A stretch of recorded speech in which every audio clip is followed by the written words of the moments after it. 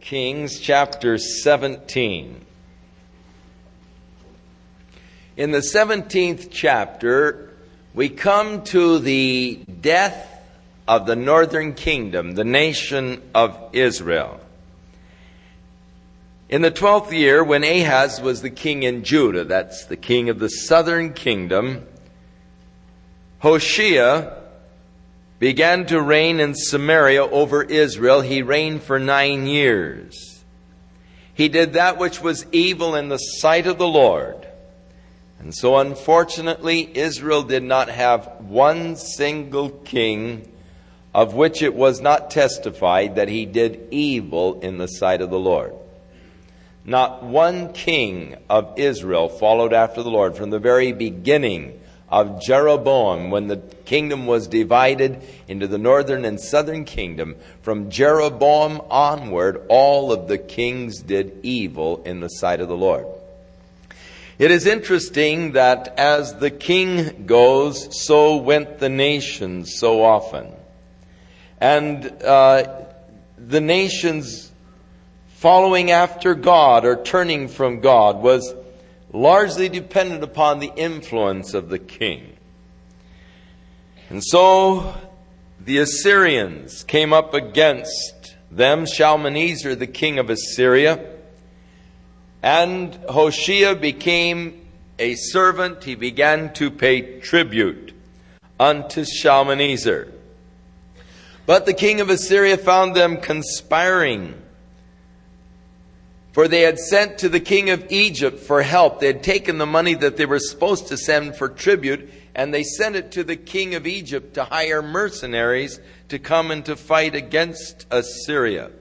So the Assyrians came again, and they circled the city, and they captured it, and they bound him up and placed him in prison, after sieging Samaria for 3 years. And in the 9th year, Hoshea, the king of Assyria, in the 9th year of Hoshea, the king of Assyria took Samaria and carried Israel away to Assyria and placed them in Halah, in Habar by the river Gozan, and the city of the Medes.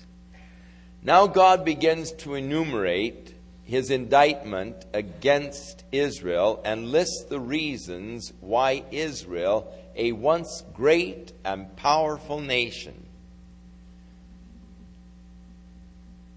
the people who were once known as the people of God and had been a strong and powerful nation, but God lists his indictment against them, the reasons why they became weak, the reasons why they were defeated and fell to their enemies. And so it was that the children of Israel had sinned against the Lord their God, which had brought them out of the land of Egypt from under the hand of the Pharaoh, and they feared other gods. The first indictment is their failure to be what God wanted them to be, the missing of the mark. They sinned against the Lord. And they began to reverence and worship and serve other gods. This was caused partially by a misinterpreting of their history. They failed to realize that it was God that made them great. It was their relationship to God that made them strong. It was God who brought them out of Egypt. It was God who brought them through the wilderness. It was God who brought them in the land. It was God who caused them to possess the land and to defeat their enemies. But they began to misinterpret their history, and they began to attribute their greatness and their victories to other things, to other gods. They built the golden calf, 2 of them, set one in Dan and one in Bethel, and the king said, "These are the gods that brought you out of Israel." And they began to forsake the true and the living God and worship the gods that they had made with their own hands. Now, a man has to worship something. It's just innate within us. I've got to worship something. There is a void within that I am seeking to fill. It is a spiritual void. I've got to fill it with something. And if I don't fill it with the true and the living God, I'm going to fill it with garbage. The garbage of nonsense. I will, as the humanistic philosophy says today, I will take my leap of faith. I must take the leap of faith. For they say the lower story of reality is only despair, and man can't live in despair. So man must take the leap of faith into the upper story of a non-reasoned religious experience. And the world today is filled with non-reasoned religious experiences. I read in this month's issue of the Reader's Digest of this Scientology and how the whole thing started. Some guy was a writer, and he was writing for a penny a word. And he said, writing for a penny a word, you'll never make any money. And so he said the only way to make money is to develop a new religion. And so he developed Scientology with the purpose of making himself wealthy. And he succeeded because there's a bunch of stupid people who are willing to let their minds be bent to become the robots and the merchandisers for these purveyors of ignorance and Dianetics and all of these kind of things and his supposed stories and all. And Reader's Digest really has quite an article on the background and all of Scientology. This month's issue, you might find it, I did, very, very fascinating indeed, but it only helps point up how when man forsakes the true and the living God, he is an open sucker for anything that'll come along. He'll believe in stupidity. He'll believe in nothing. He'll worship and serve the creature more than the Creator. He begins to worship his body needs and body appetites and the fulfillment thereof. And so the children of Israel sinned against the Lord. They turned from God, but they sought to fill the void in the worship of the other gods. They misinterpreted their history, and they began to attribute the greatness to characteristics of their own nationality. We're tough people. We're hardy people. We're smart people. We have a democratic system of government. We have a free enterprise system. This is what makes a nation great. This is what makes the nation strong. And we begin to attribute the greatness and the strength to these other things rather than to the fact that we were a nation founded in God. And that God was the strength because God was the heart of the nation, and thus there was strength because of the moral strength that was in the heart of the nation because the people worshiped and served God. But when the planks that hold the people and the nation together, when these moral planks begin to decay and begin to rot, then the nation surely cannot stand much longer. And the planks have become so rotten. The moral decay had become so great in Israel that the nation could no longer stand. And so the children of Israel did secretly those things which were not right in the eyes of God. They built the high places in the cities and the towers in order to worship the strange gods. They set up images, and they burn incense in all the high places until the Lord carried them away captive. They served the idols whereof the Lord said, you should not do this thing. The Lord testified against them. He sent his prophets unto them to warn them, but they failed to listen to the prophets of God. They did not hearken to the servants. The prophets said, turn you from your evil ways. Keep God's commandments and statutes. But they would not hear. They hardened their necks like the necks of their fathers that did not believe in the Lord their God. And they rejected his statutes and his covenants that he had made with their fathers, and the testimonies which he had testified against them. And they followed vanity and became vain. That is always the effect of following vanity. You become vain. The word vanity is emptiness. Following emptiness, you become empty. Now, it is interesting that people today are following after emptiness in their pursuit of happiness. It seems that the goal of man today is to be happy. And we all have in our own minds that mental concept of what it will take to make me happy. Happiness is. And each of you can finish that sentence yourself, because each of you have in your mind that which you think it would take to make you happy. Happiness is $1 million in the bank. The bank may fold tomorrow. Happiness is a yacht. Happiness is a house on Lido Island. Happiness is,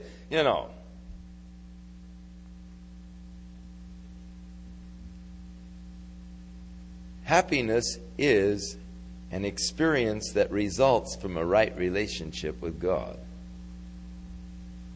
The rest is the pursuit of happiness.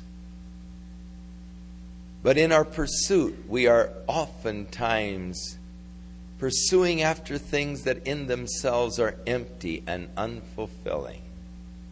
They may bring us moments of excitement and moments of pleasure, moments of joy, but no true lasting happiness.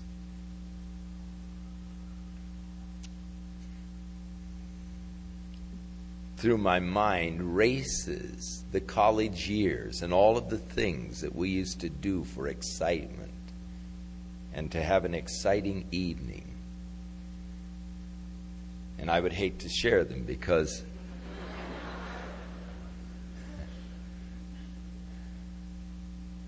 some young kids might get things in their mind they hadn't thought of before.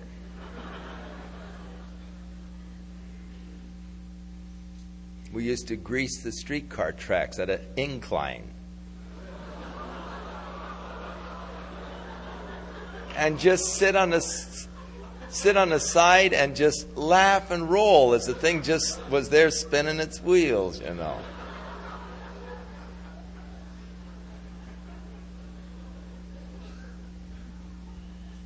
I only say that because the kids don't have streetcars anymore. When it's parked downtown, just run up behind it and pull the thing off the wire, Hear the bell ringing and the lights go out in the streetcar and all that, and you just, run up the street. They can't do anything, and you just laugh, and it's a big joke, Oh, it was fun, but the next night you're looking for something else. It doesn't last. It's good for 10, 15 minutes. But there's nothing lasting to it. The pursuit of the world. Following after emptiness, they become empty. And they went after the heathen that were round about them, concerning whom the Lord charged them, you should not do like them. Now, here is one thing that we've got to be careful about, because there is strong pressure today for us to do exactly this, to do like the world around us. Today, the world around us is governed by a humanistic philosophy which declares that there is nothing really evil or wrong in and of itself. For there is no absolute good or bad. It is all relative to your culture, to your background, to the area where you live, to the mores of the society. And the mores are always that which determines what is right and what is wrong within a society. And so the sociologists point to the mores of the New Guinea culture, or the mores of some South American Indian tribe, or the mores of the Eskimos and so forth. And they can prove that any kind of a relationship is accepted and is good in particular societies. So it all depends upon your society, whether or not a relationship is right or wrong. Wrong.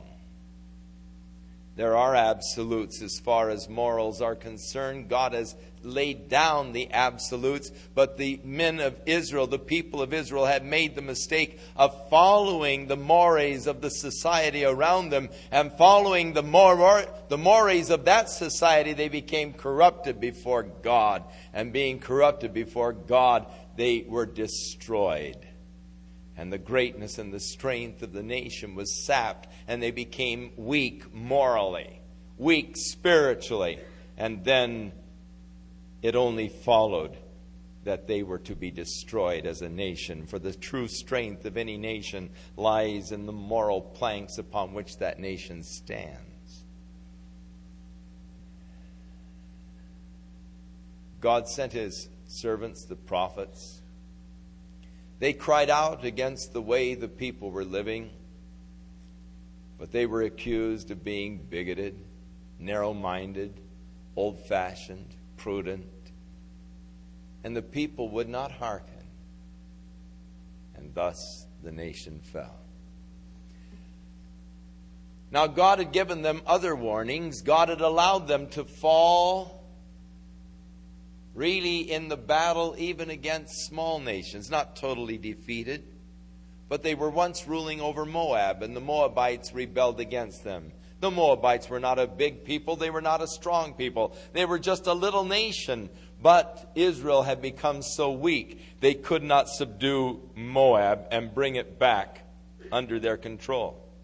And seeing that Moab had made a successful incursion against them, then the Edomites decided to rebel from their control. And the other small nations, one by one, seeing and being encouraged by the weakness of Israel, began to pick on Israel, began to battle against them, and they were unable to win a decisive victory over them. And even then, they didn't recognize their weakness. Even then, they were deceived, as Samson, who once his hair was cut off and his vow before God was broken, knew not that he was weak as other men. And when Delilah said, "Samson, the Philistines are upon you," he said, "I will shake myself as at other times and go out against him." And he did not know that the Spirit of the Lord had departed from him. And he fell before the hands of the Philistines. Because without the power of God's Spirit, he was weak just like anybody else. And without God, our nation is weak just like anybody else. And our nation has turned from God. We have turned from actually having God at the heart and the center of our national life. And though we still print on the coins, "In God we trust," it seems almost a travesty. And though the Bible was the first textbook and the only textbook in the first public school in America, yet now because of the decisions of the Supreme Court, we cannot even have a Bible class in a public schoolroom that the children can attend at their own discretion. Nor can there be public prayers offered within the schoolroom. Of course, the kids violate that every time a test comes along.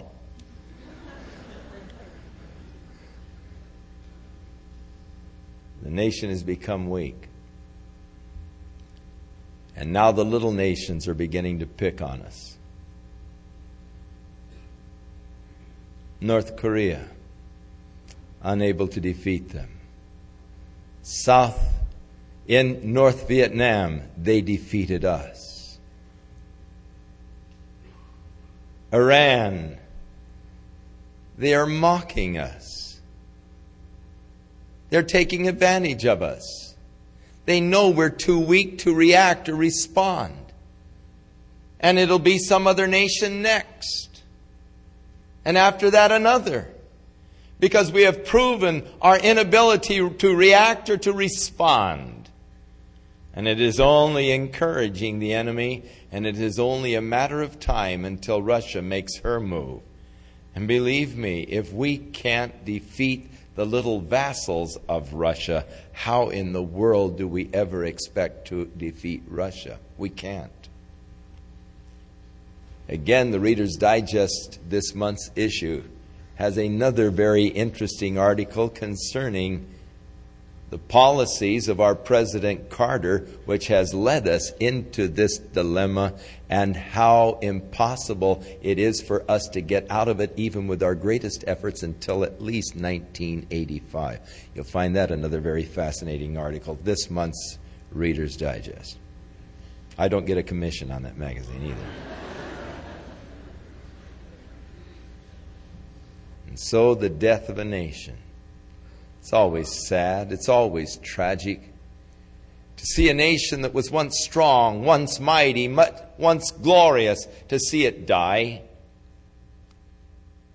To watch it in its agony of death. To stand helplessly by and know there's nothing you can do.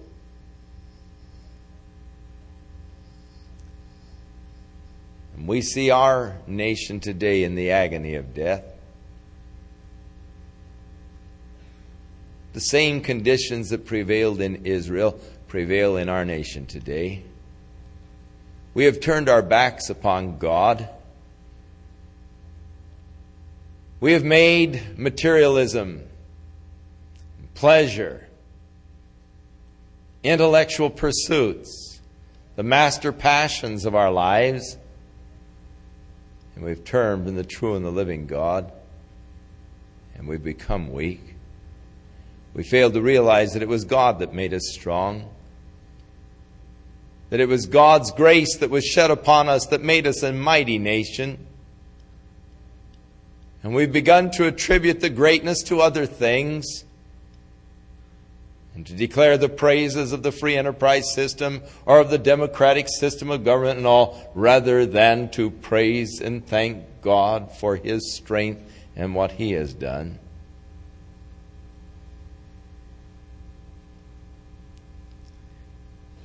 And I am convinced that unless there is a great spiritual revival and a turning to God in the United States, that we will fall before 1985.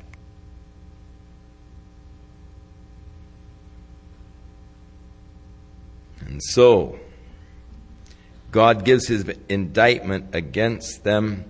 And in verse 23, He concludes, until the Lord removed Israel out of His sight, as He had said by His servants the prophets, so was Israel carried away out of their own land to Assyria unto this day. 721 BC, the northern kingdom fell to Assyria. And the king of Assyria had a practice of taking the people, all of them out of the land, and taking them to other places, scattering them, and then repopulating them in strange places. It would be like if Russia should defeat us now, and they move all of the people out of the United States to various provinces in Russia, down into the area of the Caucasus and down through the areas of Estonia and up through Latvia and into Siberia. And all of a sudden you're living in a city where maybe there are only 3 other Americans and there's 100,000 Russians. You can't speak their language, and everything is strange, a strange culture, and all. You're completely alienated. You're demoralized. There's no way you can get together to rebel against this kind of power. And thus was the practice of the Assyrians, so subduing their enemies that there is no recovering from it, as they repopulate them into other areas where they have no chance of getting together and forming a united kind of a rebellion against what has happened to them. And so thus happened with the nation Israel by Assyria, and they became scattered, the 10 tribes of the northern kingdom. Now, the Assyrians then took other nations that they had conquered, and they brought the people from those other nations, and they established them in this strange area to them, the area of Samaria. Totally uprooted them, brought them into an area that they were totally unfamiliar with, and they set them in the area of Samaria. And so it was when these other people first began to dwell in the land of Samaria, the land of Israel there, the northern part, that they feared not the Lord, Therefore the Lord sent lions among them and began to destroy the people. And so they came to the king of Assyria and they said, hey, we don't understand the ways of the gods of the land. And lions and wild beasts are killing our people. So send someone to teach us the ways of the gods of the land so that we can live in that land. And so the king got one of the priests and he sent him back unto Samaria, and the priest taught them the ways of the Lord. And then there's a very interesting scripture. So it said, and they feared the Lord, but served their own gods. Oh, what a picture of so many people today. They respect the Lord. They acknowledge the Lord. They give obeisance to the Lord. But they serve their own gods.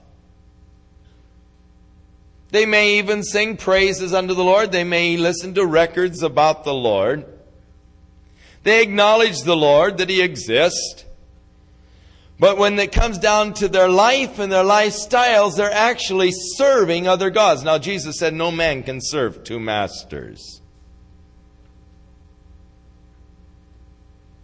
You're either going to love the one and hate the other, or hold to the one and despise the other. And you cannot serve God and Mammon, which was, of course, another god of those days. The god of power, represented by money. How many people today reverence, fear the Lord, but yet they serve other gods?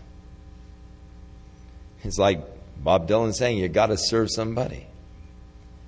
And it isn't the one that you really are reverencing so much as the one that you're actually serving that really counts. Who are you serving? Are you serving the gods of your own creation? Your own lust? Your own desires? Or are you serving the true and the living God, obedient unto His word and to His commands? And so a real paradox here. Fear the Lord, serve their own God.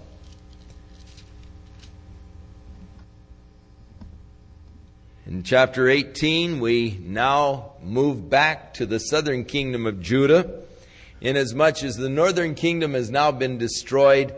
From the rest of 2 Kings on, we'll be dealing actually with now the southern kingdom of Judah, which still remains. And as we move south, we find that Hezekiah is coming to reign over Judah. He was 25 years old when he began to reign, and he reigned for 29 years in Jerusalem. And he did that which was right in the sight of the Lord, according to the Lord, and all that David his father did. And thus he removed the high places. He broke the images. He cut down the groves. He broke in pieces the brass serpent that Moses had made. For in those days the children of Israel did burn incense to it, and he called it Nehushtan. So, as he took over as king, the first thing he did was to start removing the false idols and gods and worship centers that the people had created in Judah. Destroying them, getting rid of them, in order that he might turn the people back to the true worship of the true and living God. And one of the interesting things, one of the things that the people had made an idol out of and were burning incense to, was this brass serpent that Moses had made in the wilderness. You remember when the children of Israel have murmured against the Lord sent serpents into the land. And the serpents began to bite the people, and they began to die from the result of the bites of these serpents. And Moses cried unto the Lord, and the Lord told him to make a brass serpent and to put it on the pole in the midst of the camp. And whoever was bitten by the serpent, if he would look on the brass serpent, he would be healed of the bite and live.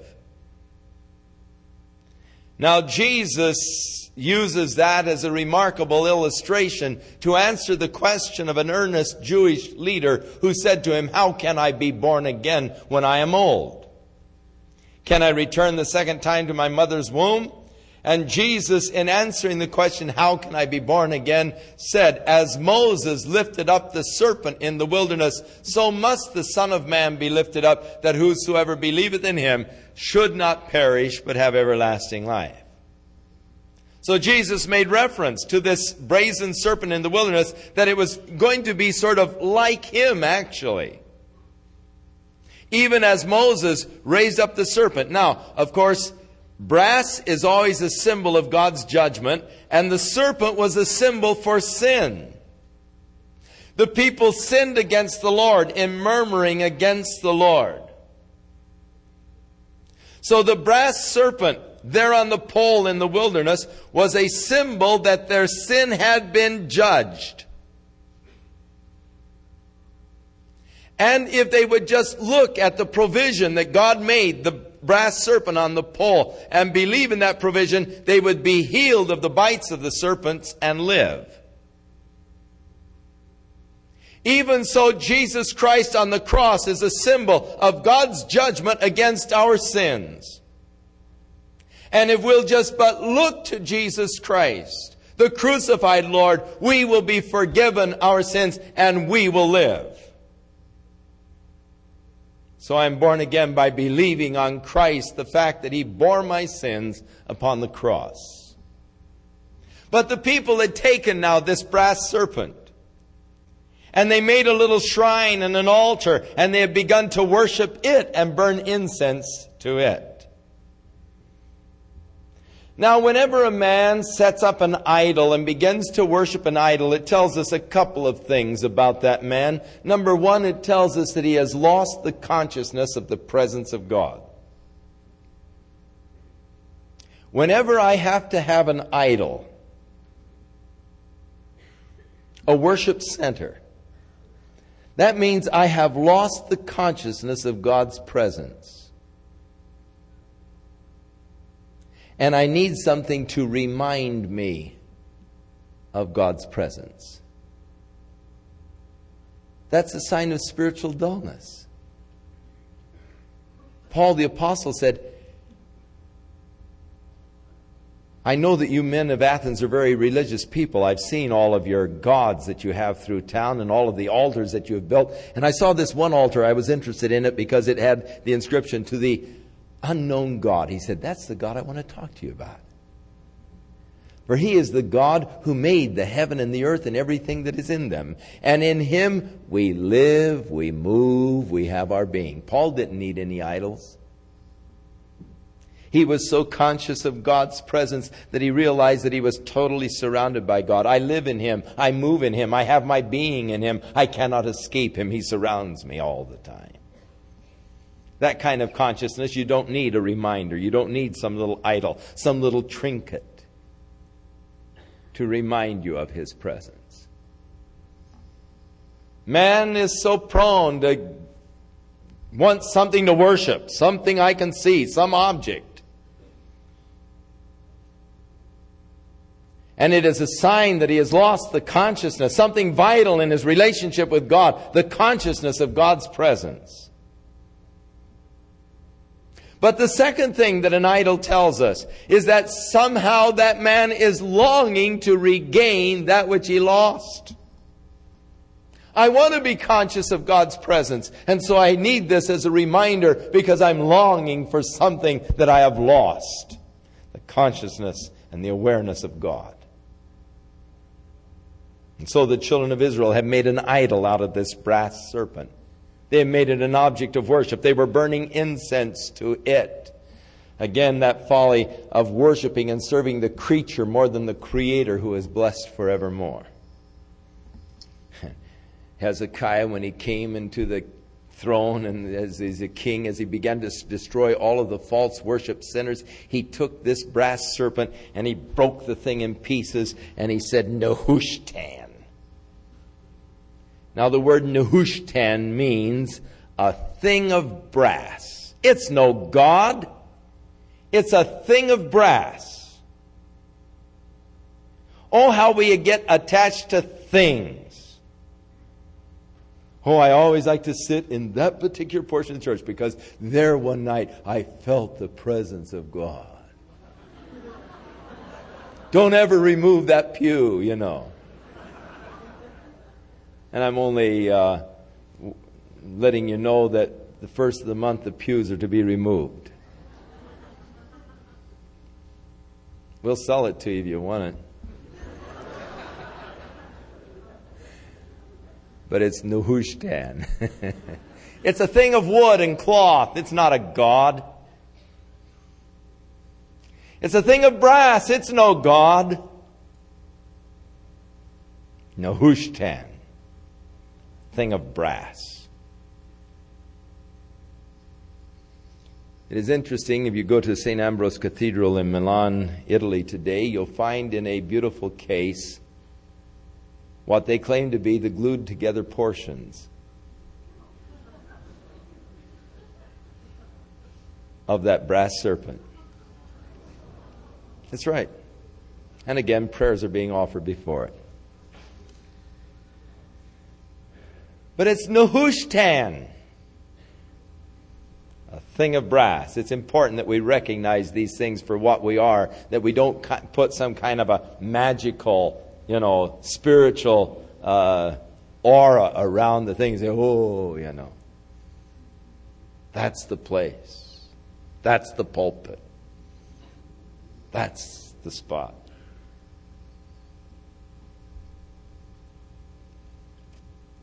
So Hezekiah initiated a tremendous religious reform, and he trusted in the Lord, the God of Israel, so that after him there was none among all of the kings of Judah that were like him.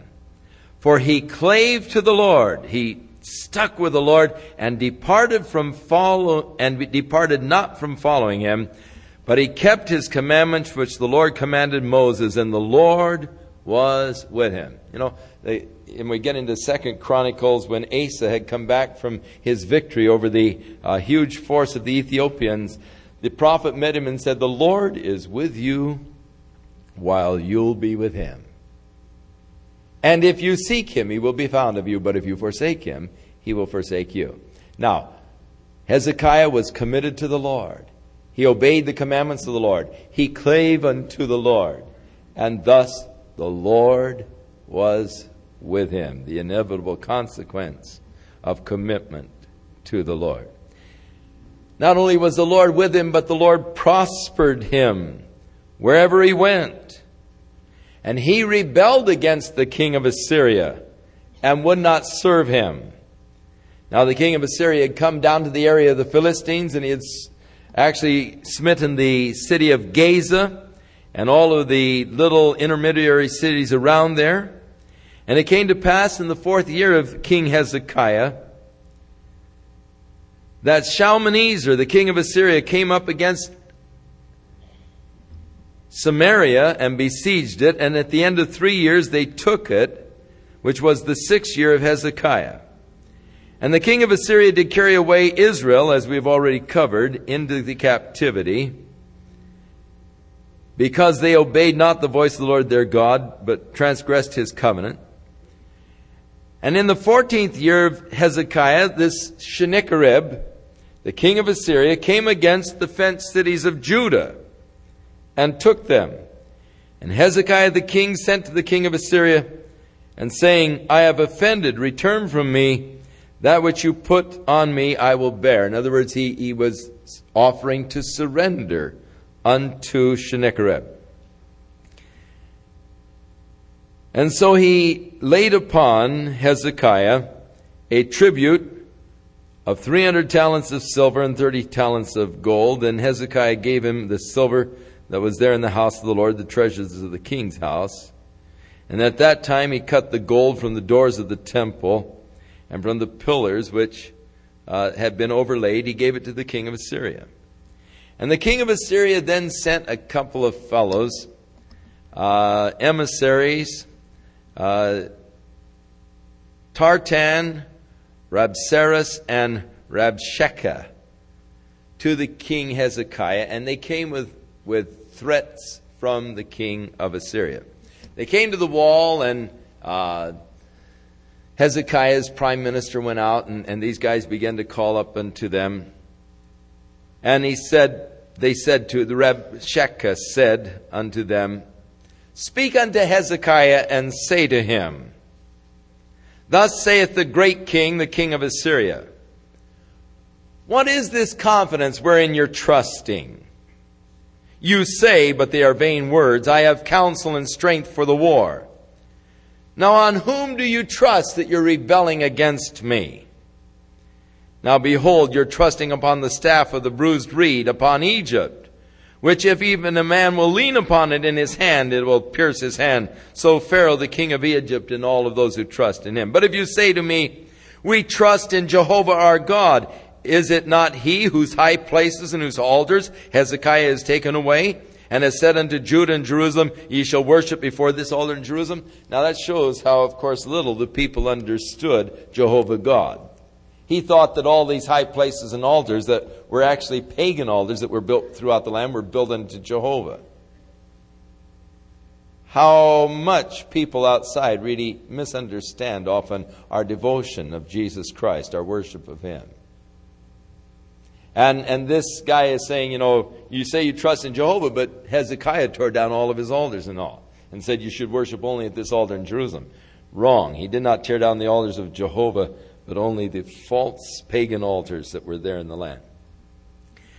Now he said, I'll tell you what we'll do. Pay us some money and we'll give you 2,000 horses and see if you can find enough riders to put on them. And we'll send the weakest captain that we have and he'll wipe you out. I mean, really boasting and really threatening these people. And he said, tell you what, I'm come up against this place to destroy it because Jehovah told me to come. And so the guy is there blaspheming God and threatening the people. And these two guys on the wall said, hey, fellas, don't talk to us in Hebrew.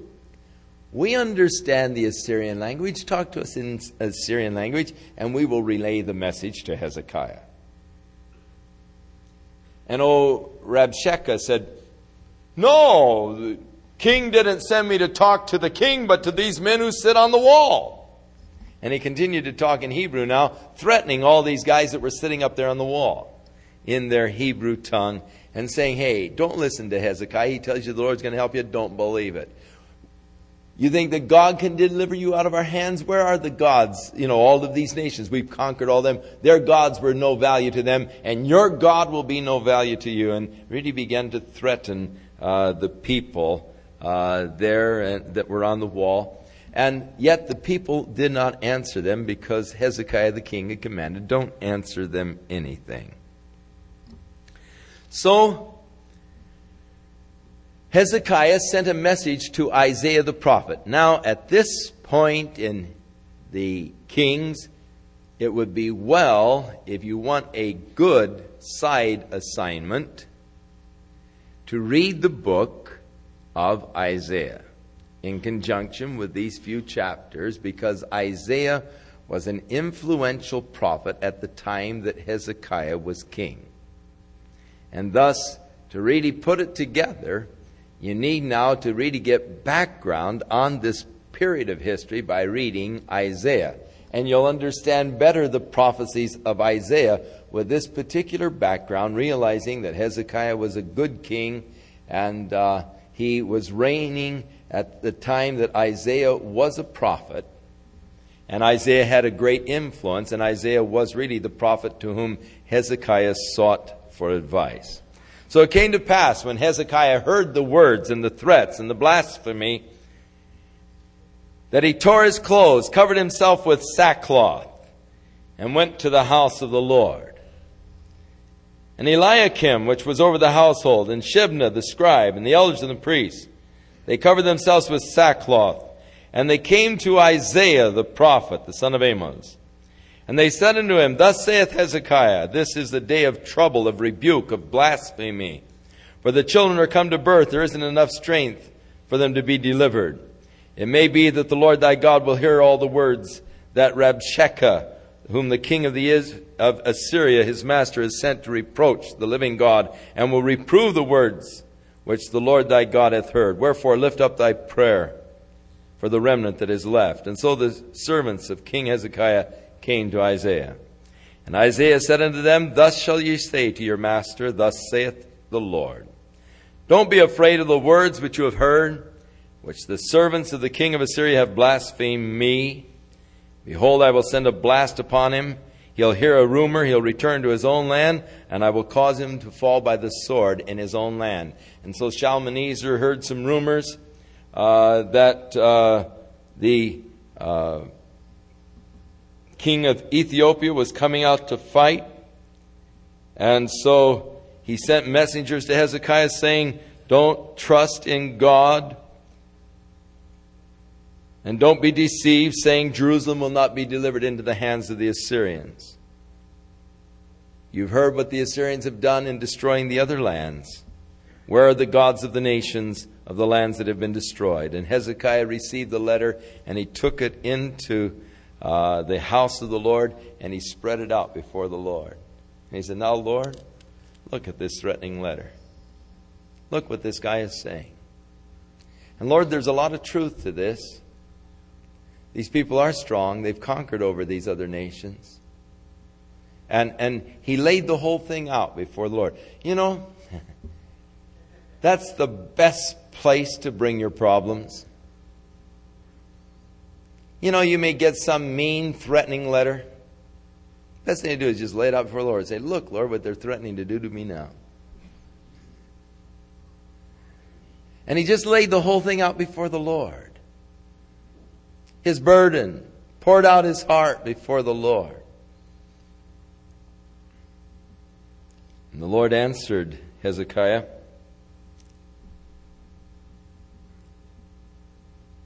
through Isaiah, and he said, That which you have prayed to me against Sennacherib, the king of Assyria, I have heard. And God gives this prophecy against him, saying that actually he has blasphemed against the Lord and against the God of Israel. And thus the Lord said, I will put my hook in the nose and my bridle in your lips, and I will turn thee back by the way which you came.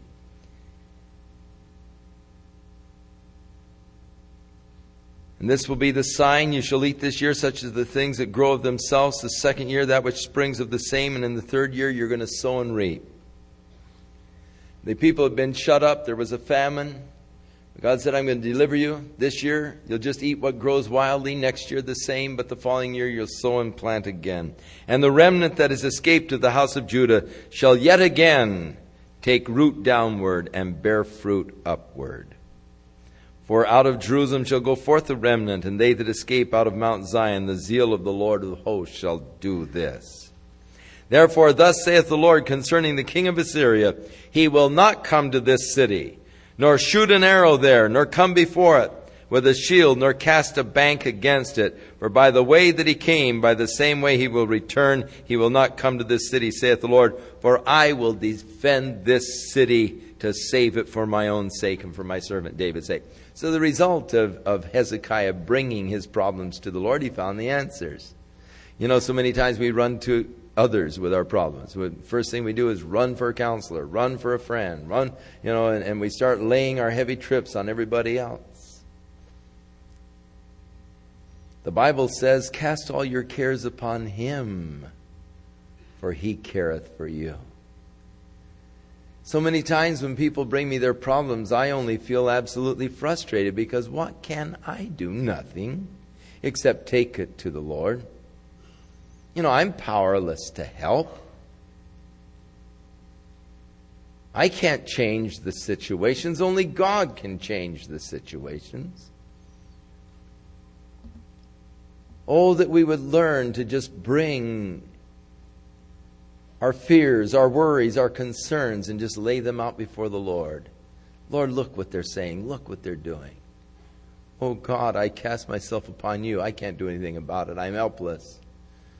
Lord, help me. And the Lord will help you. And the Lord helped Hezekiah. Came to pass that night that an angel of the Lord went through the camp of the Assyrians and wiped out 185,000. So that when they woke up in the morning, there were 185,000 frontline troops lying there, dead corpses. One angel of the Lord, one night, 185,000. Now, as you're reading Isaiah, you get a very interesting footnote on this. Very fascinating. The result of this experience to the people who were living in Jerusalem. What happened to them when this happened to the Assyrians? Very fascinating footnote. You'll find it in Isaiah.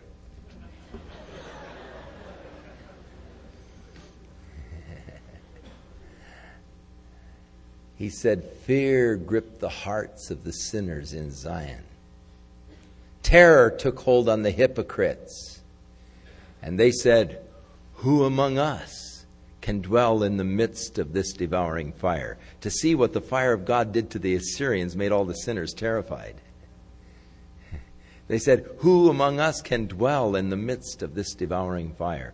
Or that word dwell could also be translated, who among us can approach? Or another place is translated, who among us can flee from this devouring fire? Now, here's again where God is seen as a symbol of a devouring fire. Our God is a consuming fire, we read in Hebrews.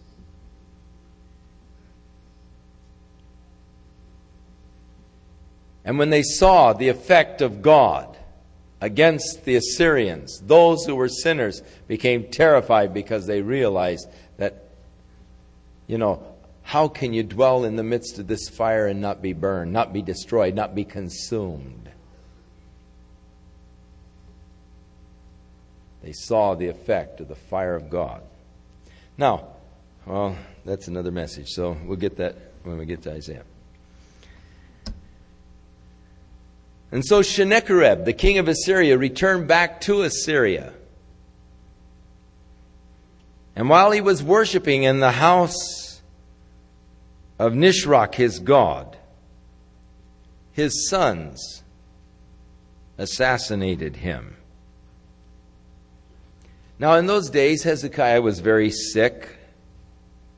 Actually, he was dying. And Isaiah came to him and said, thus saith the Lord, set your house in order, for you're going to die and not live. The word of the Lord from Isaiah to Hezekiah. Set your house in order, you're going to die and not live. And so Hezekiah turned his face to the wall, and he prayed unto the Lord. And he said, I beseech you, O Lord, remember now how I have walked with you in truth with a perfect heart, and I have done that which is good in your sight. And Hezekiah just really wept before God. So it came to pass, when Isaiah was leaving, as he was going through the middle of the court, the Lord said, go back and tell him, thus saith the Lord God of David, thy father, I have heard your prayer, I have seen your tears. Behold, I will heal you. On the third day you will go up unto the house of the Lord. I've heard your prayer, see your tears. Okay, you'll be healed. In 3 days you'll be going up to the house of the Lord. And I will add to your life 15 years. And I will deliver you in this city out of the hand of the king of Assyria, and I will defend this city for my own sake, and for my servant David's sake. And Isaiah said, now make a poultice from figs and lay it on the boil. And he recovered.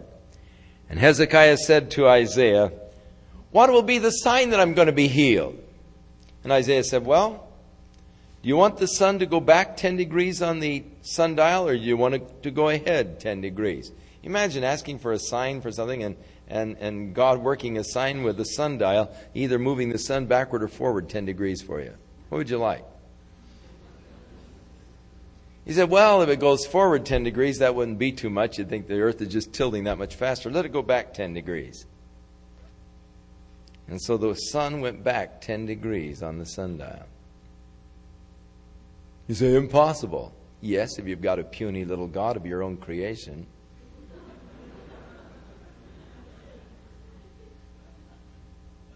But if you can believe the first verse of Genesis, why would you have any problem with that? In the beginning, God created the heavens and the earth. That's how big the God is that we serve. It is important that we remember that, especially when we pray over our little problems. O Lord, thou art God. Thou hast created the heaven and the earth, all that in them is. That's the way the apostles began their prayer, and it's a good way to begin prayer, just sort of reminding you who you're talking to.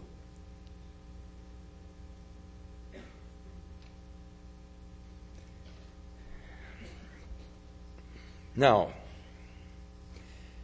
there were emissaries that came from Babylon when they heard that Hezekiah was recovered from his sickness. And they came into Hezekiah and they said, "Oh, we're so glad that you're well." And Hezekiah said, "Oh, let me show you around." And he took them into the treasury. He showed them all the treasures, all of the gold and silver that was in the house of the Lord, all the treasures of the land.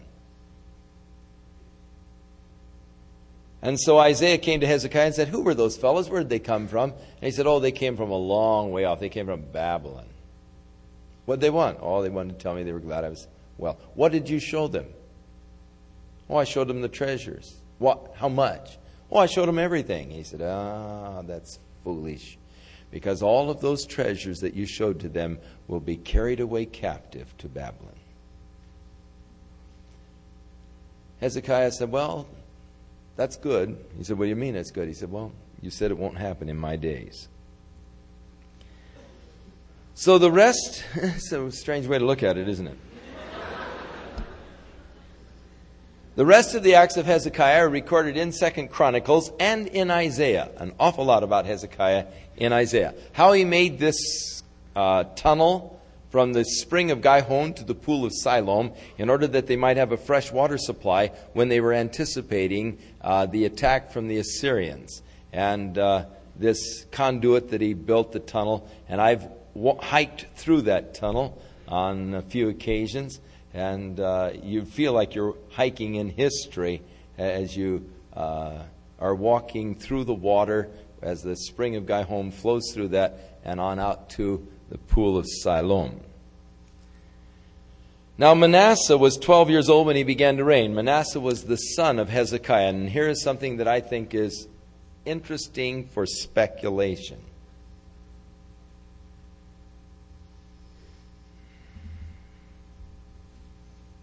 Would it have been better for Hezekiah had he died instead of being healed? Was the healing of Hezekiah God's perfect will and plan? God had sent the message, "You're going to die." Hezekiah began to weep. And of course, in Hezekiah, he says that he all night long, he sort of chattered like a dove and all, and just, weeping before God and all. And so God sent Isaiah back to say, "I've seen his tears, I've heard his prayer, I'll give him 15 years. Was that really God's real purpose and plan? Would it not have been much better had Hezekiah died at that time? For his son, Manasseh, began to reign when he was 12 years old, which means Manasseh was conceived and born after Hezekiah had his life extended. Had Hezekiah died at that point, Manasseh would never have been born. And I say that because we read concerning Manasseh, "He did that which was evil in the sight of the Lord after the abominations of the heathen, who the Lord had cast out before the children of Israel. He built again the high places which Hezekiah his father had destroyed. He raised up altars for Baal. He made a grove, as did Ahab the king of Israel, and worshipped all the host of heaven and served them. He built altars in the house of the Lord, of which the Lord said, In Jerusalem I will put my name. He built altars for all the host of heaven in the two courts of the house of the Lord. He made his sons to pass through the fire. He observed times, used enchantments, and dealt with familiar spirits and wizards. He wrought much wickedness in the sight of the Lord to provoke him to anger. Made the graven images, and it was because of Manasseh's leading the people into such depths of sin they could never recover, and thus Judah fell as the result of Manasseh's leading them to the depths of sin. Now, what would have happened to the nation had Hezekiah not insisted in prayer that God heal him? The whole story of the nation could have been much different. The whole history could have been much different. But here's a man insisting with tears, begging, "Oh God, heal me, please heal me. Don't, Lord, I've served you, I've loved you, I've done so, please heal me, God."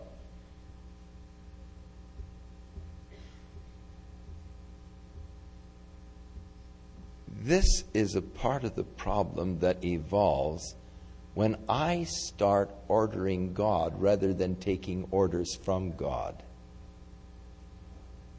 When I think that prayer is that instrument and tool whereby I am to get my will done rather than the instrument whereby we can get God's will done.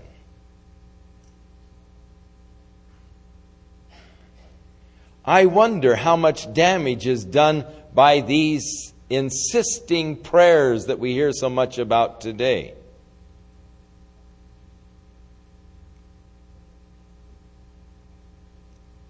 The nation could have been spared the horrors of Manasseh had Hezekiah died. It's something to contemplate and think about.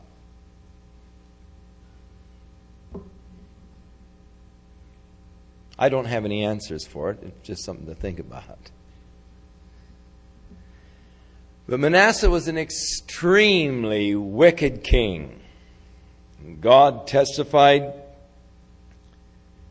in verse 12, "I am going to bring such evil upon Jerusalem and Judah that whosoever hears about it, their ears will tingle. For I am going to stretch over Jerusalem the line of Samaria, the plummet of the house of Ahab. I will wipe Jerusalem as a man wipes a dish, wiping it and turning it upside down. And I will forsake the remnant of mine inheritance and deliver them into the hand of their enemies, and they shall become a prey and a spoil to all their enemies, because they have done that which was evil in my sight and have provoked me to anger," and so forth. Now, in the New Testament, we read of the prophets of God, men of faith, in Hebrews chapter 11, men of great faith who stopped the mouths of lions, who survived through the fires, and yet it says they were stoned, they were sawed in two. According to tradition and extracurricular scriptures, Isaiah was the man referred to who was sawed in two. And this was done by Manasseh, the wicked son of Hezekiah. This glorious prophet Isaiah, he had him sawn in two.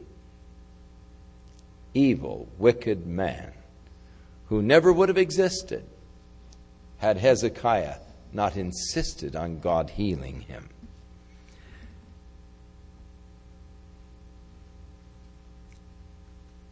Manasseh died, was buried in the garden of his own house, and his son Ammon reigned in his stead. He was 22 years old when he began to reign. He reigned for 2 years in Jerusalem. And he did that which was evil in the sight of the Lord, walking after the ways of his father Manasseh. He served the idols that his father had served. He worshipped them. Actually, he grew up in it. He was one of the children of Manasseh, who Manasseh made to pass through the fire to these pagan, in the rites to these pagan gods. And the servants of Ammon conspired against him to walk fire walking and all, causing your children to do the fire walk. And, they get into these trances and so forth and walk across coals. But you notice it also says along with these things that they dealt with familiar spirits or with demon spirits and all. And this is all a part of demonology. He reigned for 2 years. His servants conspired against him and killed him in his own house. And Josiah his son began to reign as king in his stead. And Josiah was only 8 years old when he began to reign, and he reigned for 31 years in Jerusalem. And he did that which was right in the sight of the Lord. Now, at this point, you need to read the prophecy of Jeremiah, because here is where Jeremiah began his prophecies. And Josiah was a good king as far as spiritual reforms went. However, at this point, the people have been so corrupted as the result of Manasseh that with the people, the born-again movement became a popular movement because the king said he was born again, and so it became a popularized movement among the media, but it wasn't a genuine movement within their hearts. It wasn't a true experience. And so the temple was all of a sudden full of people again. Everybody, was a popular, vogue thing to do, to go to the temple. And so God said to Jeremiah, go down to the temple, the gate of the temple, and as the people are passing through into the temple, cry out, trust not in lying vanity, saying, the temple of the Lord, the temple of the Lord, the temple of the Lord are these. It's a lie. It's emptiness. You're not really serving God. And of course, Jeremiah got into all kinds of trouble because of the things God told him to tell these kings. He's thrown in dungeons, thrown in the prisons. He ran into a lot of difficulty. But this is when Jeremiah began his prophecy, and now to the end of the kingdom, under the 4 kings, Jeremiah prophesied. Under Josiah here, and then under Jehoiahaz and Jehoiachim and Jehoiakim and Zedekiah, actually, but Jeremiah doesn't mention Jehoiakim because his reign was so short. So this is the period in which Jeremiah is prophesying. And so when you read Jeremiah, you got to bring your mind back to this point of history so that you'll understand better. As you go through the Bible more and more, as you start to put it together, it helps in understanding. You'll understand Jeremiah better if you can put it with this portion of history, and you'll understand this portion of history better if you read the commentary on it by Jeremiah. So that's where the Bible starts coming together, and the cumulative knowledge of the Bible begins to really develop, and you really begin to understand the thing a lot better. As you take these pieces of the puzzle and you start fitting them together, you begin to get the whole picture. As long as you're just looking at one little piece of the puzzle, you say, man, I wonder where in the world that goes. How does that fit? It's a weird shape, and those are weird colors. And you study it, and you can study it for a long time and still not understand it very well. But when you start putting and linking the pieces together, and the faces and everything begins to take shape, you say, oh, yeah, I see that. Oh, right, and it begins, but you've got to start putting the pieces together. And so, when you get to Jeremiah, put it back to here or jump ahead. Wouldn't hurt you to read Isaiah and Jeremiah this week. If you take the time that you're going to spend this week reading the daily newspaper, you could probably read both books. Now, what you're going to gain from reading the daily newspaper is deep depression and discouragement and despair as you see what a mess the world is in. But if you read Jeremiah and Isaiah, you'll get all kinds of hope. You'll see that even in the darkness, God is there, God is working, and God is promising the light that's at the end of the darkness. So Josiah began to reign. He began in reforms. The rebuilding of the temple, of course, under Manasseh had been, he put all these altars in the courts and in the temple itself, and they tore all these things out. They started cleaning up the temple. They took the money that was brought into the temple, and they used it to begin to repair the breaches that were in the house of the Lord. And as they were repairing the temple, they came across a copy of the law of the Lord. Now, the law had been lost for a long time. They didn't even know the law of the Lord. And some guy came across a copy of the law of the Lord. And so the priests began to read the law of the Lord. And as they began to read, they realized, oh, how we have disobeyed the law of God. It came to pass when the king heard the words of the book of the law that he tore his clothes. And he said, go inquire of the Lord for me and for the people, for all of Judah, concerning the words of this book that you have found. For great is the wrath of the Lord that is kindled against us, because our fathers have not hearkened to the words of this book, to do according to all that is written concerning us. So they came to Huldah, the prophetess, who was there with the college of prophets. And she said unto them, Thus saith the Lord, the God of Israel, Tell the man that sent you to me, Thus saith the Lord, Behold, I will bring evil upon this place, upon the inhabitants, even all the words of the book which the king of Judah has read, because they have forsaken me, and they've burned incense unto other gods that might provoke me to anger, and all the works of their hands. Wherefore my wrath shall be kindled against this place, and not be quenched. But the king of Judah, which sent you to inquire of the Lord, thus shall you say to him, Thus saith the Lord, the God of Israel, as touching the words which you have heard, because your heart was tender, and you have humbled yourself before the Lord when you heard what I spake against this place and against the inhabitants thereof, that they should become a desolation, a curse. And you have torn your clothes and wept before me. I also have heard thee, saith the Lord. Behold, therefore I will gather thee unto thy fathers, and thou shalt be gathered to thy grave in peace. And thy eyes shall not see all the evil that I'm going to bring upon this place. And so they brought the king the word of the Lord. So Josiah, he heard the law, and he tore his clothes. He wept before God. Real repentance. Oh, God, what have we done? What have our fathers done? And so inquiring of the Lord through Huldah, the prophetess, he received this message that the nation was going to fall, however, not in the time of his reign. So he ordered that the people be gathered together and that they read the law of the Lord to all of the people. And the king stood by the pillar, and he made a covenant before the Lord to walk after the Lord and to keep his commandments and the testimonies and the statutes with their heart and with their soul, and to perform the covenant that was written in the book. And all the people stood to the covenant. So the king stood there, and in his heart he said, Okay, God, I'm going to obey you. I'm going to follow you. I'm going to serve you. And made his commitment unto God. Very beautiful, beautiful scene. And the people again standing with that covenant with the king. And so the king commanded Hilkiah the high priest and the priests of the second order, the keepers of the door, to bring forth out of the temple of the Lord all of the vessels that were made for Baal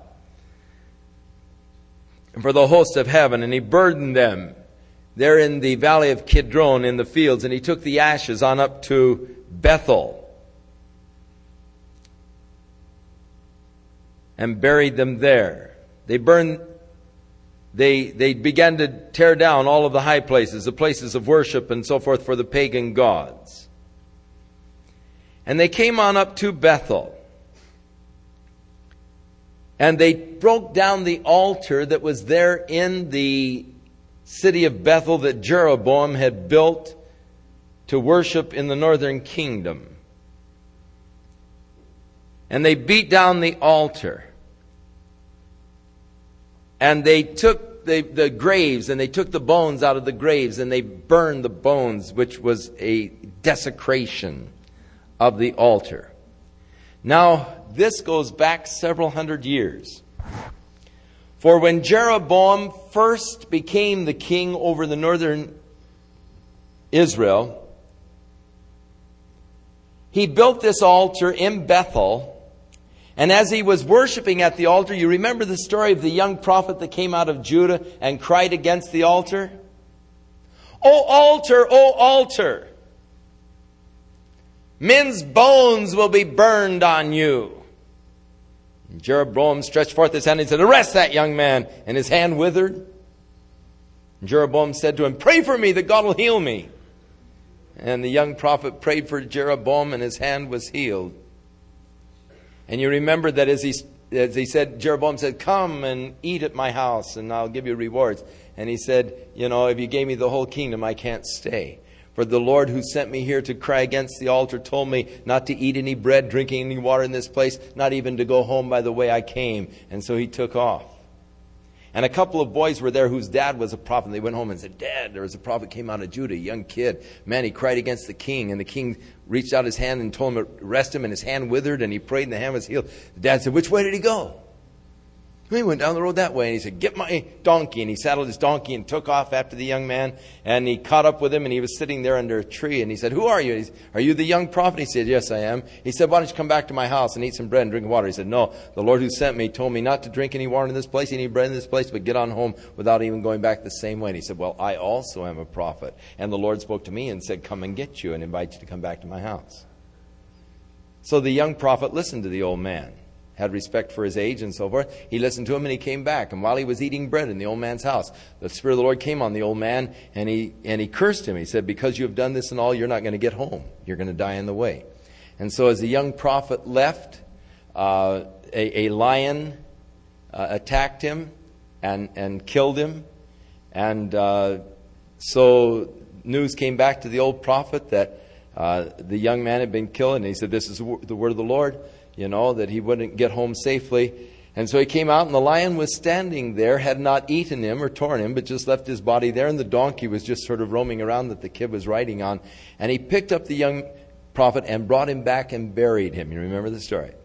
So here's the young prophet that cried out against the altar. So as Josiah is up there now tearing down the altar to desecrate it, he burns. They see these graves, they take the bones out of them and burn them. That is a way of just really utter disrespect and desecration of an altar. Thus the prophecy was fulfilled. And then they saw another grave and they said, "What's that tombstone say?" They said, "Well, that's the young prophet who came up and cried up against the altar." He said, Don't take his bones, just leave his bones lie." And so it ties back into the prophecy and so forth of this young prophet. And here we come with it again. Back in 1 Kings chapter 13, you'll find the story of that young prophet. "Moreover," verse 15, "the altar that was at Bethel, the high place which Jeroboam the son of Nebat, he made Israel to sin, had made that altar the high place. He broke down, he burned the high place, stamped it small to powder, burned the grove that was by it. And as Josiah turned himself, he spied the sepulchres that were there in the mount, and he sent and took the bones out of the sepulchres, burned them on the altar, polluted it, according to the word of the Lord, which the man of God proclaimed, who had proclaimed these words." Now Josiah commanded that they keep the Passover. Of course, they had not been keeping the holy days, the feast days, and Passover was coming. And so they had this huge Passover. And in 2 Chronicles, we'll actually get into further details of this huge Passover feast that was instituted by Josiah. The death of Josiah is recorded for us in the beginning with verse 28, how that the king of Egypt had come up against the king of Assyria, and how that Josiah went up to battle, and he got into the battle at Megiddo, and there he was killed at Megiddo, and he was brought in his chariot back to Jerusalem and buried. Now Jehoiahaz, his son, was 23 years old when he began to reign. He reigned for 3 months. And he did that which was evil in the sight of the Lord. And Pharaoh put him in bonds. And he actually took him out and put tribute upon the land. And the Pharaoh then made a vassal king, Jehoiakim. And Jehoiakim was just a vassal king to the Pharaoh, and he paid the Pharaoh, of course, the tribute that the Pharaoh had demanded. He was 25 years old. He reigned for 11 years, and during this time, Jeremiah is really crying out against the sins of the people. Now, he decided to rebel. Jehoiakim rebelled against the Pharaoh. And the Lord sent the bands of the Babylonians and of the Syrians and of the Moabites. And again, now the same kind of thing that happened to Israel. When the weakness of the nation was displayed, then all of the nations began to attack. It's dangerous for a nation to display weakness because it gives courage to all of the other nations to attack. So Jehoiakim died, and his son Jehoiachim. And of course this gets a little difficult. You have Jehoiahaz, Jehoiakim, Jehoiachin. And it gets a little difficult to follow. Jehoiachin reigned in his stead. And during his reign, Nebuchadnezzar came, conquered Jerusalem, and took 10,000 captives back to Babylon. And this is where you might read the book of Daniel. For Daniel was one of the 10,000 that was taken in this first captivity back to Babylon. And Daniel was one of the princes. He was actually related to David. He was of the family of David, the royal family of David. He was taken as a captive to Babylon and was groomed in the Babylonian schools in order that he might serve in the court of Nebuchadnezzar. He became a great statesman in the Babylonian kingdom. He became a great statesman and leader in the subsequent Medo-Persian Empire. And so this brings us now into Daniel. So we're beginning to work the prophets into this particular period of history. The Babylonians made Zedekiah the king, and he was 21 years old when he began to reign. He reigned for 11 years. And he rebelled against Nebuchadnezzar. And so Nebuchadnezzar made his second invasion, in which he besieged Jerusalem, and he then broke down the walls of the city. He broke down and set on fire the temple of God and all of the houses within Jerusalem, the king's palace. The king, of course, himself, just before the Babylonians had encircled Jerusalem, and the king and a company of men sought to escape during the night. And they went out one of the gates and they fled towards the wilderness. But the Babylonians pursued after them, caught them near Jericho.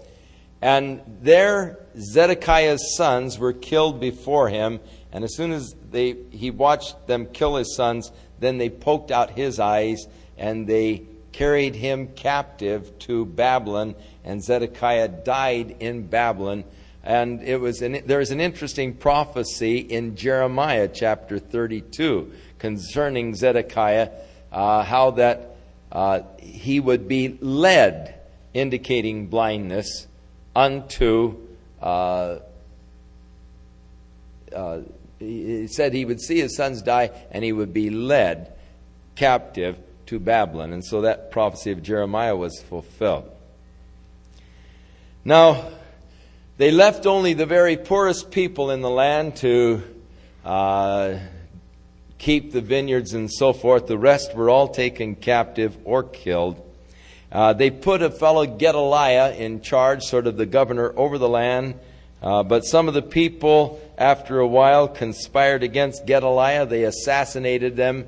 They assassinated Gedaliah. And so then they became frightened. They realized that when Nebuchadnezzar hears about this, he's going to send and wipe all of us out. And so the remnant of the people that were left fled on down into Egypt. And thus you have the death of Judah.